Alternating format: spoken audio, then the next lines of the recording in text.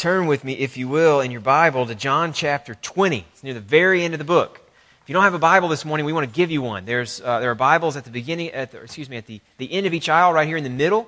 Those are Bibles we'd love to give to you. You can borrow it for today if you already have one and just didn't bring it with you. Or if you don't own a copy, please take it. We'd love for you to have it.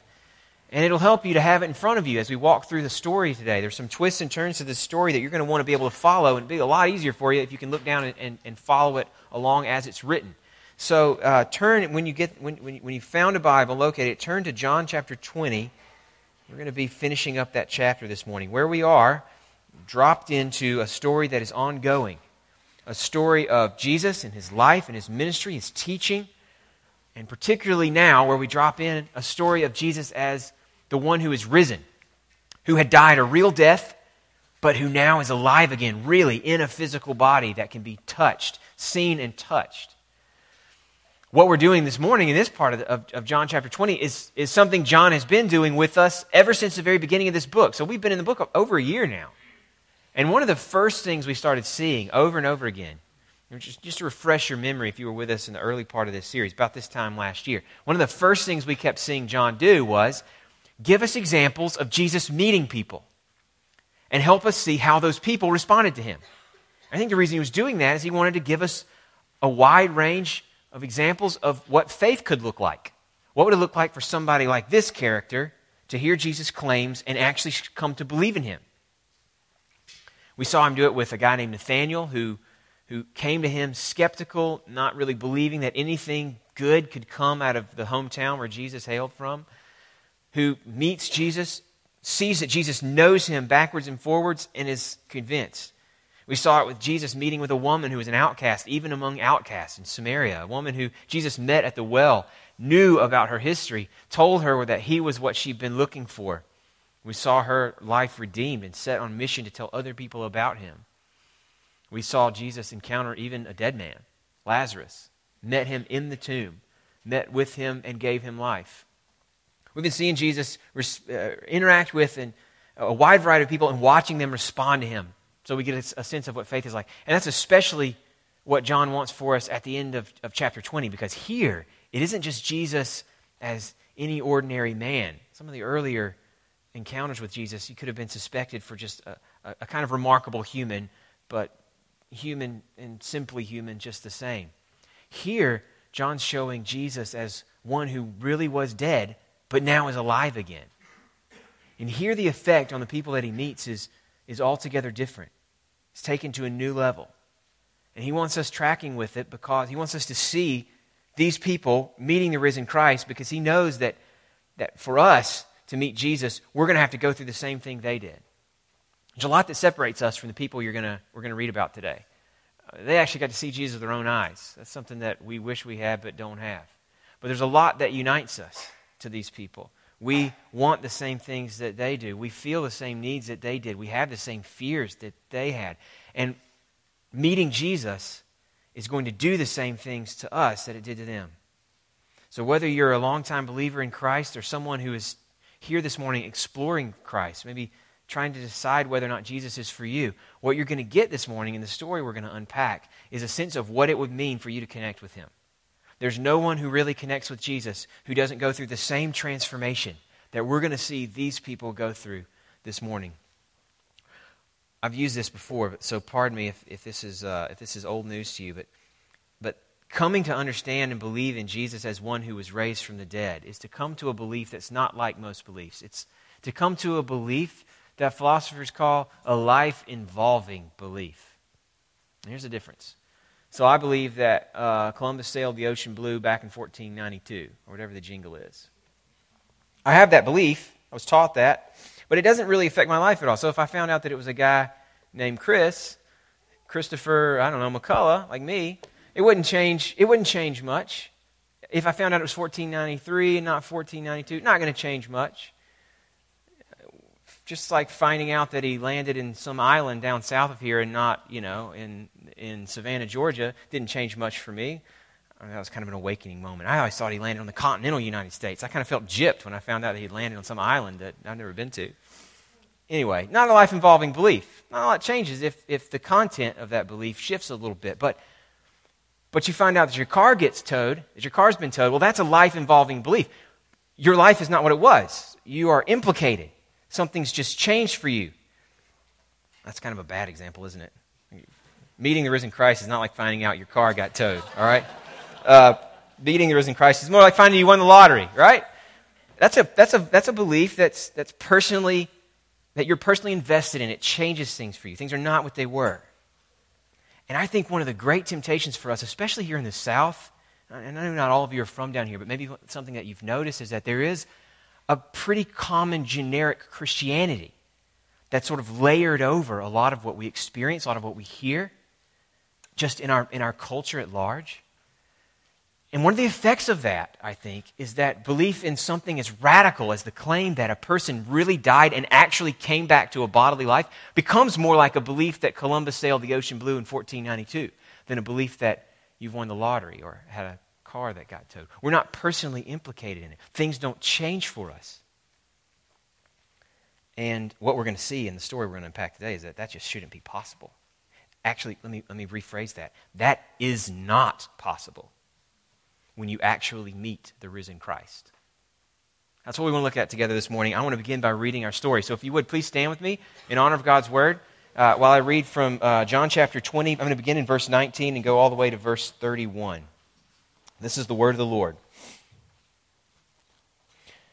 On the evening of that day, the first day of the week, the doors being locked where the disciples were for fear of the Jews, Jesus came and stood among them and said to them, "Peace be with you."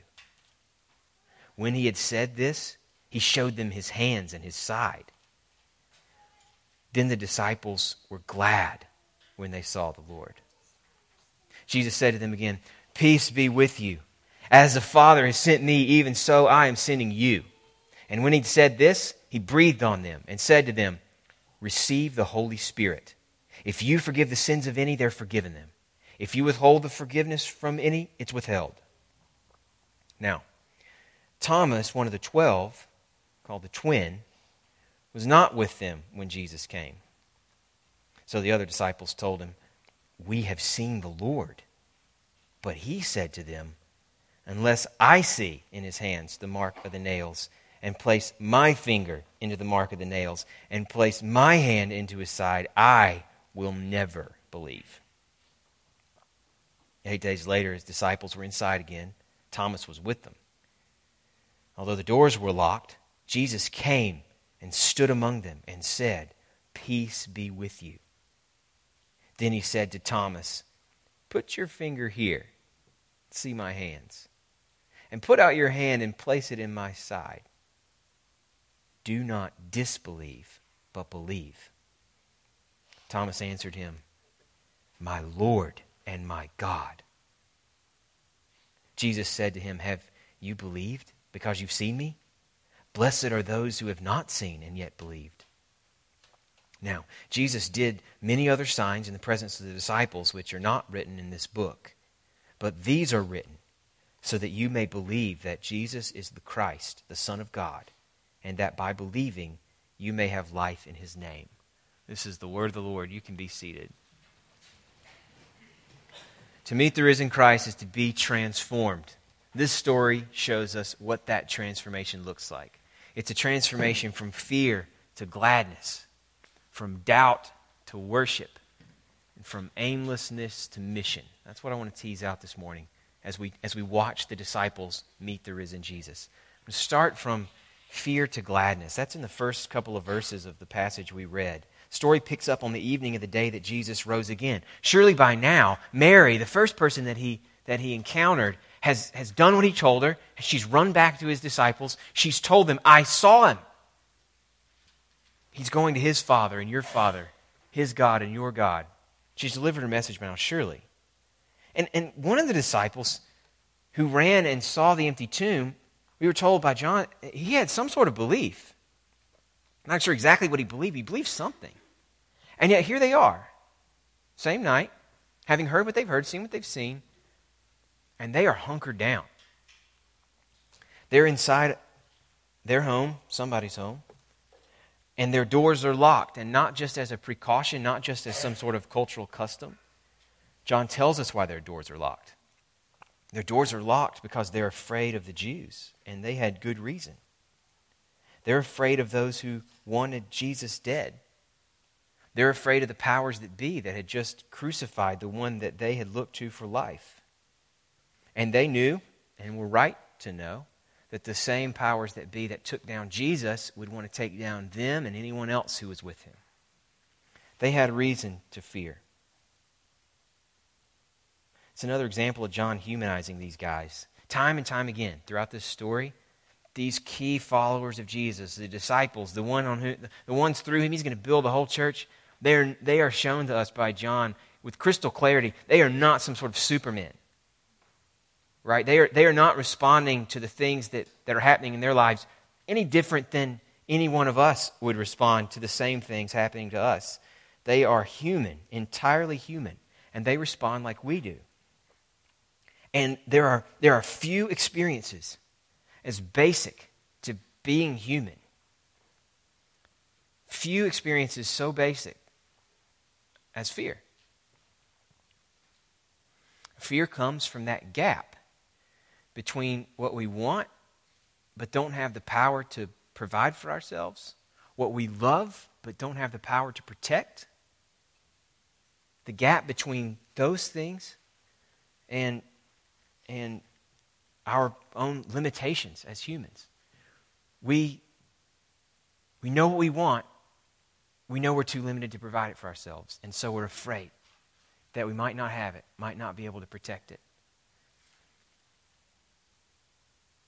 All of us are limited in what we know, in what we can see about the future, and what influence or control we can have over the things that affect us. And so fear comes to all of us. I'm not especially predisposed to anxiety. I have a lot of other things I struggle with, but I'm a generally laid-back guy, probably to a fault even. I tend to think things are going to work out okay. But not a day goes by that I don't know fear. It's true for all of us, from trivial things, right? We fear that our favorite sports teams won't be competitive, or that it'll rain the week we're going on vacation to the beach. We're afraid of sinful things. There's not one of us who doesn't fear that in one way or another we won't be able to make a name for ourselves. There isn't one of us that doesn't fear that our actual life won't measure up to the life we have imagined for ourselves. And there are a lot of things that I'm afraid of that I wish I wasn't, but just can't seem to avoid fear for. I'm afraid that our church, that I love with everything, won't thrive over the long haul. Sometimes I'm afraid of that. Sometimes I'm afraid that some of you are going to move away. Sometimes I'm afraid that one of the members of my family will get a terminal illness. I'm afraid that my kids won't grow up and run to Jesus. Sometimes I'm afraid that my faith might fail before I die. There's not one of us that doesn't know fear as a living and active reality in each one of our lives. Fear a lot like what Jesus' disciples knew in their own way. And it's in the midst of our well-founded fears that are just like yours, just like mine, just like the disciples. It's in the midst of our fears that the risen Christ meets with us and says to us, "Peace be with you." And when the risen Christ meets you in your fear and tells you to have peace, your fear will be transformed into gladness. Did you notice that's the essential before and after in this first part of the story? Jesus comes to his disciples, they're afraid, they are hunkered down, they are locked in.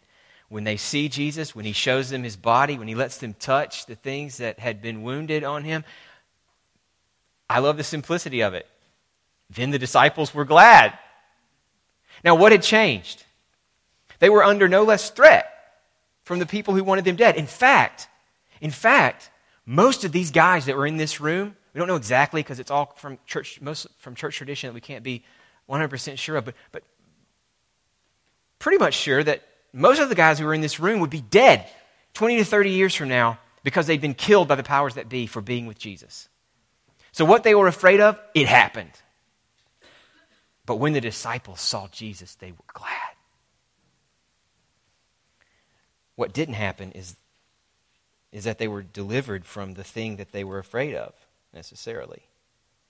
What did happen is that they saw that a dead man could be alive again. One who promised them eternal life could not be held in the grave. And there is nothing that one who was dead but is now alive cannot redeem. There is none of the little deaths that we all experience day in, day out on the way to the final grave. There is no pain, nothing that we might be afraid of now that we cannot experience and see turned from death to life by the one who is now alive. That's what the disciples realized. That's what all of us will realize when we meet Jesus. Now, the point here is not to slap you on the wrist for your fear. If you really believed in Jesus, you wouldn't be afraid. So there, problem solved. That's not the point.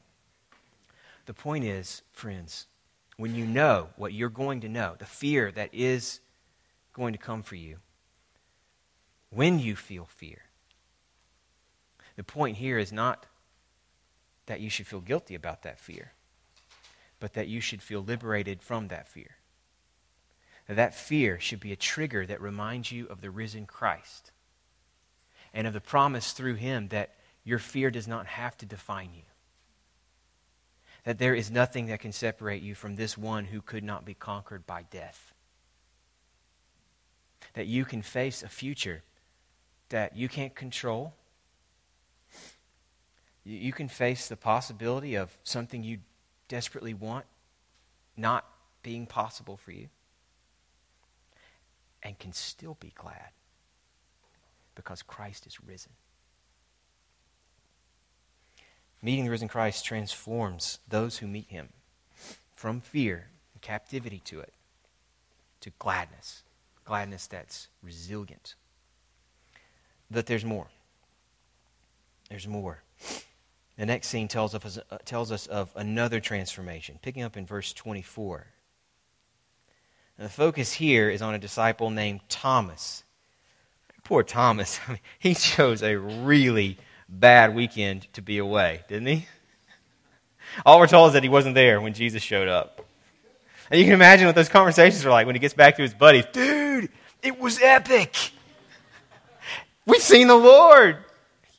And Thomas was not a bad guy. He gets a bad rap. Chances are, if you've known anything about Thomas before today, if this is the first time you're hearing about him, chances are you know him as Doubting Thomas. That's the guy's name now in the history of the church.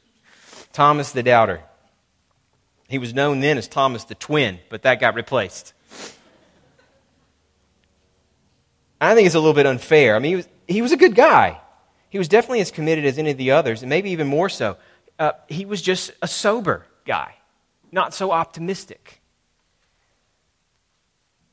Honestly, he was a bit of an Eeyore, if the poo reference helps any of you. One of the other times we see him, the other time we see him speaking, Jesus has heard that his friend Lazarus, who lived close to Jerusalem, was about to die. Waits for him to die, then he goes because he's going to raise him again. But what they know, what the disciples know, what Jesus knew, is that people in Jerusalem wanted Jesus dead. And so Thomas can do the math. We go towards Bethany, it's going towards Jerusalem, which is going towards the people who want Jesus dead, which means we're all going to die. So they're pushing back. We shouldn't go there, Jesus. We shouldn't go there, Jesus. And Thomas finally he just throws up his hands and said, well, he's going to go. He's going to go. We may as well go and die with him. Say that to yourself in an Eeyore voice. I'm not going to try it. And you get the sense of who Thomas was. Not a good guy. He was bought in. He was willing to die. But just kind of a realist, right? Not a naysayer, but a realist. And his response to what the disciples tell him is the realistic response. When you know from all of your experience that dead bodies don't come back to life. When you know that from all of your experience, what Thomas says here is the realistic response. Unless I put my fingers into his hands and his side, unless I see those wounds, I will never believe. That's a strong statement, isn't it? And Jesus meets his friend in the middle of his doubt just over a week later. Verse 26 says that 8 days later, once again the disciples were inside. Once again they had the doors locked. They're hunkered down because somehow they're still afraid. And this time Thomas is with them. And although the doors were locked, somehow, with this body that just isn't limited in the way that ours are, somehow Jesus just shows up among them. And he says to Thomas the same things that he'd said to his friends before. Peace be with you. And if seeing a body that he had seen die, now stand here and talk to him, had not clued Thomas into the reality that Jesus was alive and not normal, surely it must have been the fact that Jesus knows exactly what Thomas had said and throws his words right back at him. It's kind of ironic, isn't it? He says to Thomas, "Here, touch." He heard him say that unless he put his fingers into the wounds, he was never going to believe. So Jesus offers himself up. "Here, Thomas. Here's what you asked for. Is this what you wanted? Put your hands right here in my side. Do not disbelieve, but believe." And Thomas's response is incredible. Think about it. Thomas is a realistic guy, right? The remarkable thing in this story is his response. I think that his response adds some weight to the things we talked about last week in more detail. Reasons that you should trust this story about Jesus' resurrection as believable historical evidence. I think we tend to think of people who lived back then as just gullible, easy to pull one over on them. They believe anything. Thomas is showing you that's not the case. This guy was like you. He was no more likely to believe anything about a body back to life than you are. Maybe he was less likely even, given some of the stuff we talked about together last week. He was skeptical in exactly the way you would have been.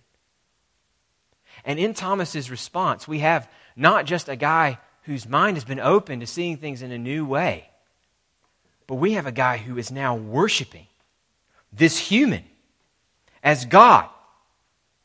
Thomas was one of the least likely people in human history to ever believe that a human being could be God. Other religions of the time had notions of the divine coming down into humans, cooperating with them. Think of the Greek mythologies you had to read in college. There's all sorts of interaction between human and divine. But Thomas was a Jew.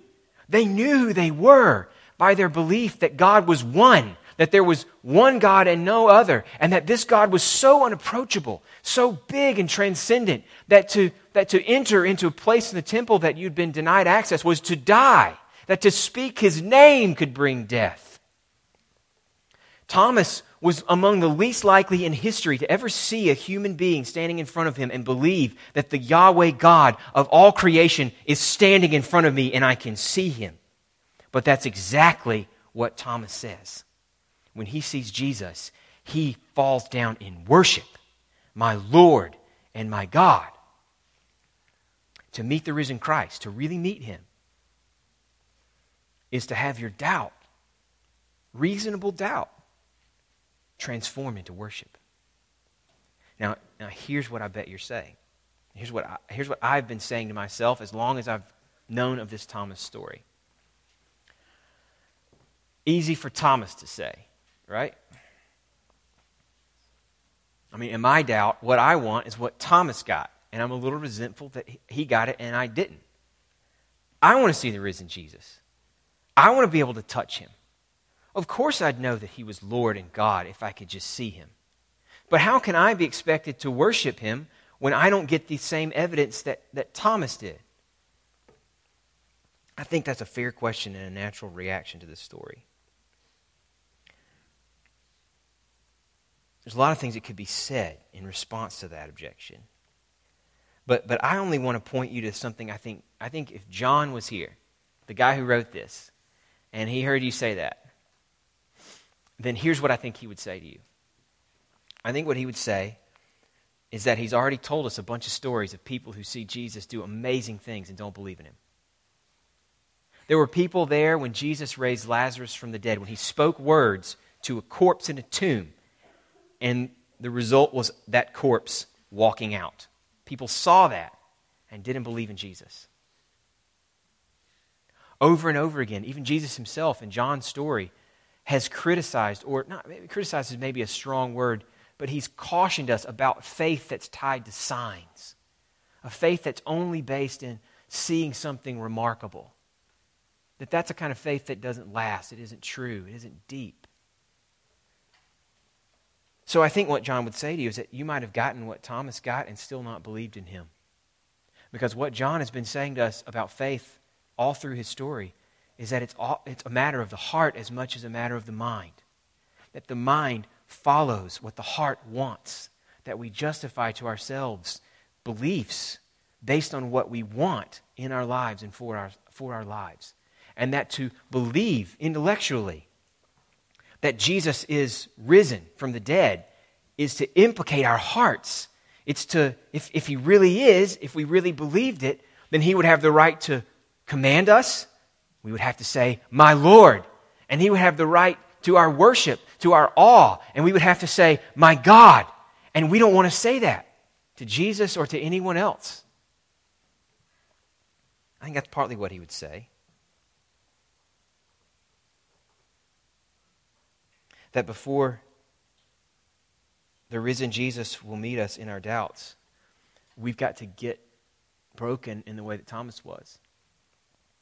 And we've got to be ready to say, "My Lord and my God" to him, to worship him with everything that we are, because he is not a subject or an argument to be mastered. He won't meet us as a trophy, an intellectual trophy to put on a wall. Some subject that we have figured out by our ingenuity and can now present to others as part of the evidence for how smart we are. He won't meet us for that. He'll meet us when we are the brokenhearted that God has always been close to, when we are those who are crushed in spirit and ready for a Savior. That's when he meets us.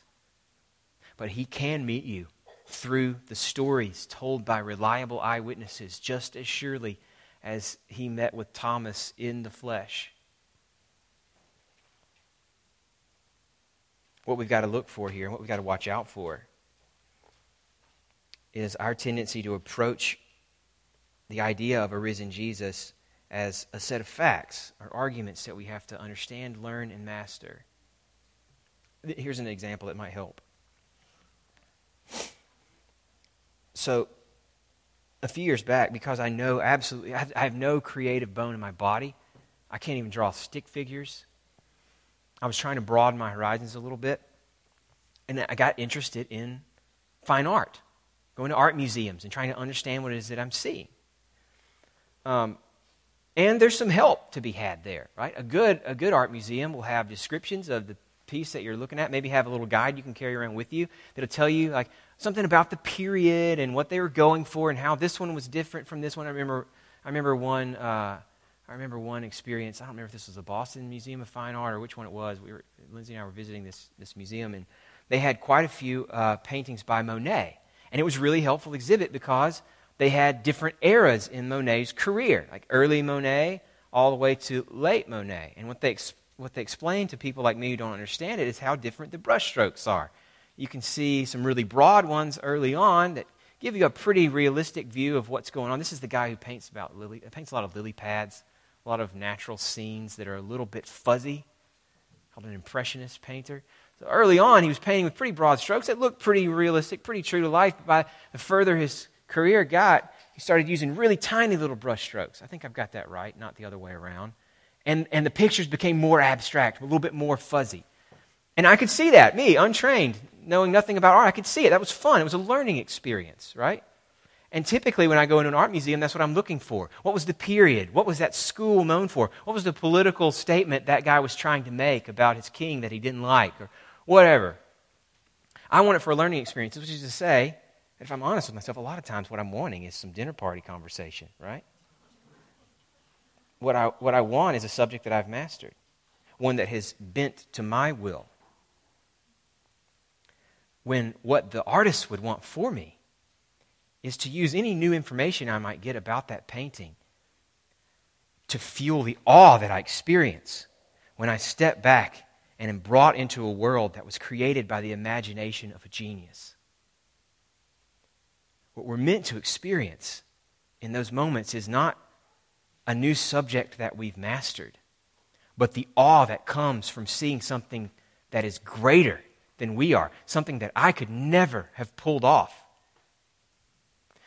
What we're meant to feel, I think, is dwarfed by something big, beautiful, and wonderful.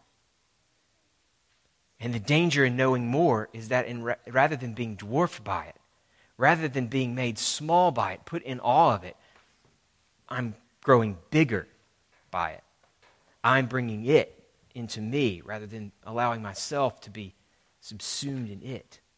I think the same thing is going on here. What Thomas illustrates here is what it takes to go from doubt to worship. You've got to stop trying to put Jesus as a trophy on your wall. And you've got to be willing to be broken by Him, to be made small by Him, to see Him for who He is and to stand in awe of Him, to say to Him the only thing that makes sense, to say to one who came, lived, died, and rose again, "My Lord and my God." That's what it looks like to meet the risen Christ. You move from doubt to worship. And here's the last thing, the last transformation. This one I merely want to point you to. It comes in the verses that we've moved past, the verses that Jesus speaks to His disciples when He shows up that first time. Verses 21 to 23. There's a lot here. There's some things here that I'm not even sure how to understand and that we don't have time to fully unpack. Jesus talks to them about receiving the Spirit. He talks to them about offering forgiveness and withholding forgiveness. I'm not sure exactly what that means. I do know that it feels to me completely out of step with everything else John has said to take it at what you might call its face value and say that Jesus is giving His followers the right to tell someone else they're not forgiven. One of the things John's been hammering over and over again is that Jesus is now the place where God meets with people. That He's the way to the Father. No one comes to the Father except through Him. That He's the Lamb of God who takes away the sins of the world. That you've got to meet Jesus. It seems completely out of step with it to believe that any one person has the right to give or withhold forgiveness on their own authority. I think more likely, the best explanations that I've read suggest what He's saying here is that now, by His Spirit, Jesus is going to do His work through His people. He's going to send you out, His people, His followers, preaching the message of forgiveness, the message of the Lamb of God who takes away the sins of the world, and that when they respond to you, to your message, they're responding to Jesus. To respond with faith is to be forgiven. To respond with rejection is to not be forgiven. Now all of that happens through Jesus' followers. I think that makes sense to me. But the one thing that's crystal clear here, however we might want to unpack the verse about forgiveness of sins, what's crystal clear here is that Jesus is taking some people whom He had found hunkered down without any sense of where to go, and He is sending them out for their life's true calling to be in the world what He came to be. Not to be the world's Savior, but to proclaim the message of salvation to anyone who will listen. Jesus says to them, "Peace be with you. As the Father sent me, so as I came, now I send you. You're going to go and do the work that I came here to do." Only Jesus can take away sin. But Jesus' life was spent telling people that He takes away sin. Jesus' life was spent, what did He come to do? He came to preach to people who were thirsty and to tell them He could make them satisfied forever. He came to tell the hungry that if they eat from Him, they will never die. He came to tell people who were facing death that He is the resurrection and the life. That's what Jesus came to do. So for us to be sent out like Jesus was sent out by His Father is to be sent out wherever we are, wherever God has placed us, is to be sent out on this same mission, where our life's calling is now, in whatever capacity Jesus has put you. Our life's calling is to do His work, which is to say, our life's calling is to connect people to Jesus, wherever you are. So friends, this is what I want to leave you with. This is the note I want you to leave with and to think about and to start trying to drive into your own life. One of the most common experiences that all of us have, probably as common as the experience of fear, is the experience of futility. That the things we do with our lives, whatever it is that consumes your 9 to 5, just doesn't seem worth it. We struggle with the fact that every day just seems like a repeat of the last one. Like we never really get anywhere. Like our goals, we realize them, and then they don't fulfill us, and then they're replaced by new goals. That there's always more diapers to change, more meals to fix, more tables to wipe down.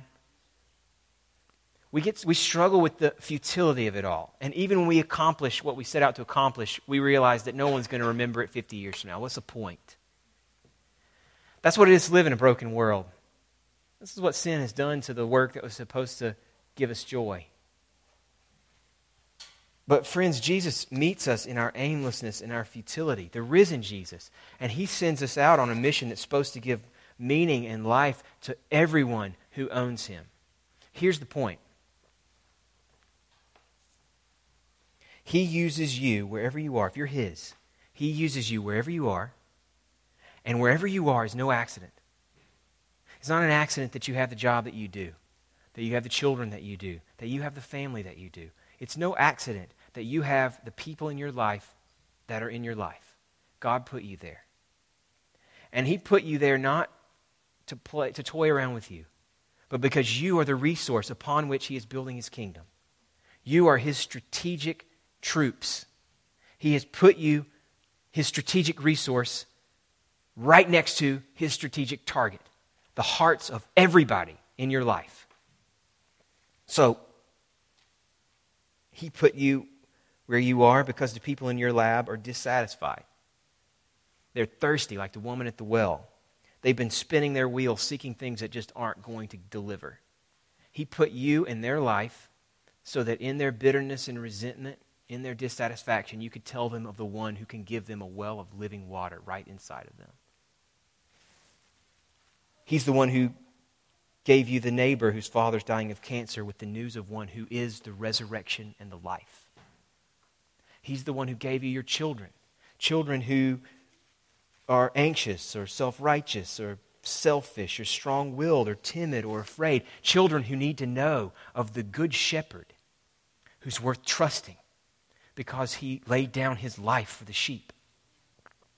And He put you around all sorts of guilty people. Just guilty. Deep down guilty. He puts you around them with the news of forgiveness and cleansing and new life if they're willing to accept something that they don't deserve. Friends, if your life feels meaningless to you, it's not because you need another job. You might need another job, but that isn't why your life feels meaningless.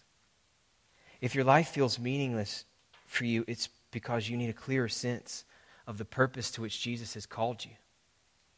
You are His resource. You are placed on His battlefield for His purposes that you can fulfill right now. Nothing has to change except you and your perspective being transformed by an encounter with the risen Christ. It's a life-involving belief, friends. You don't stay the same if you really meet Him. Have you met Him? Father, one thing that Your Word has told us here in John is that no one can enter the kingdom. No one can see You and appreciate You in the way that we're meant to unless Your Spirit gives us new birth. We don't like that message. We'd rather be able to control it. But that's the message. And so what we have is prayer. We come to You to ask You to help us believe in Jesus, to meet with Him as His disciples did, to see Him in these stories told by eyewitnesses and believe that they're true, to have our hearts captured by the truth of His resurrection in the way that these disciples had their hearts captured. This is what we want for ourselves, what we can't do for ourselves, and what we ask You to do for us by Your grace, through Your Spirit. In Jesus' name, amen.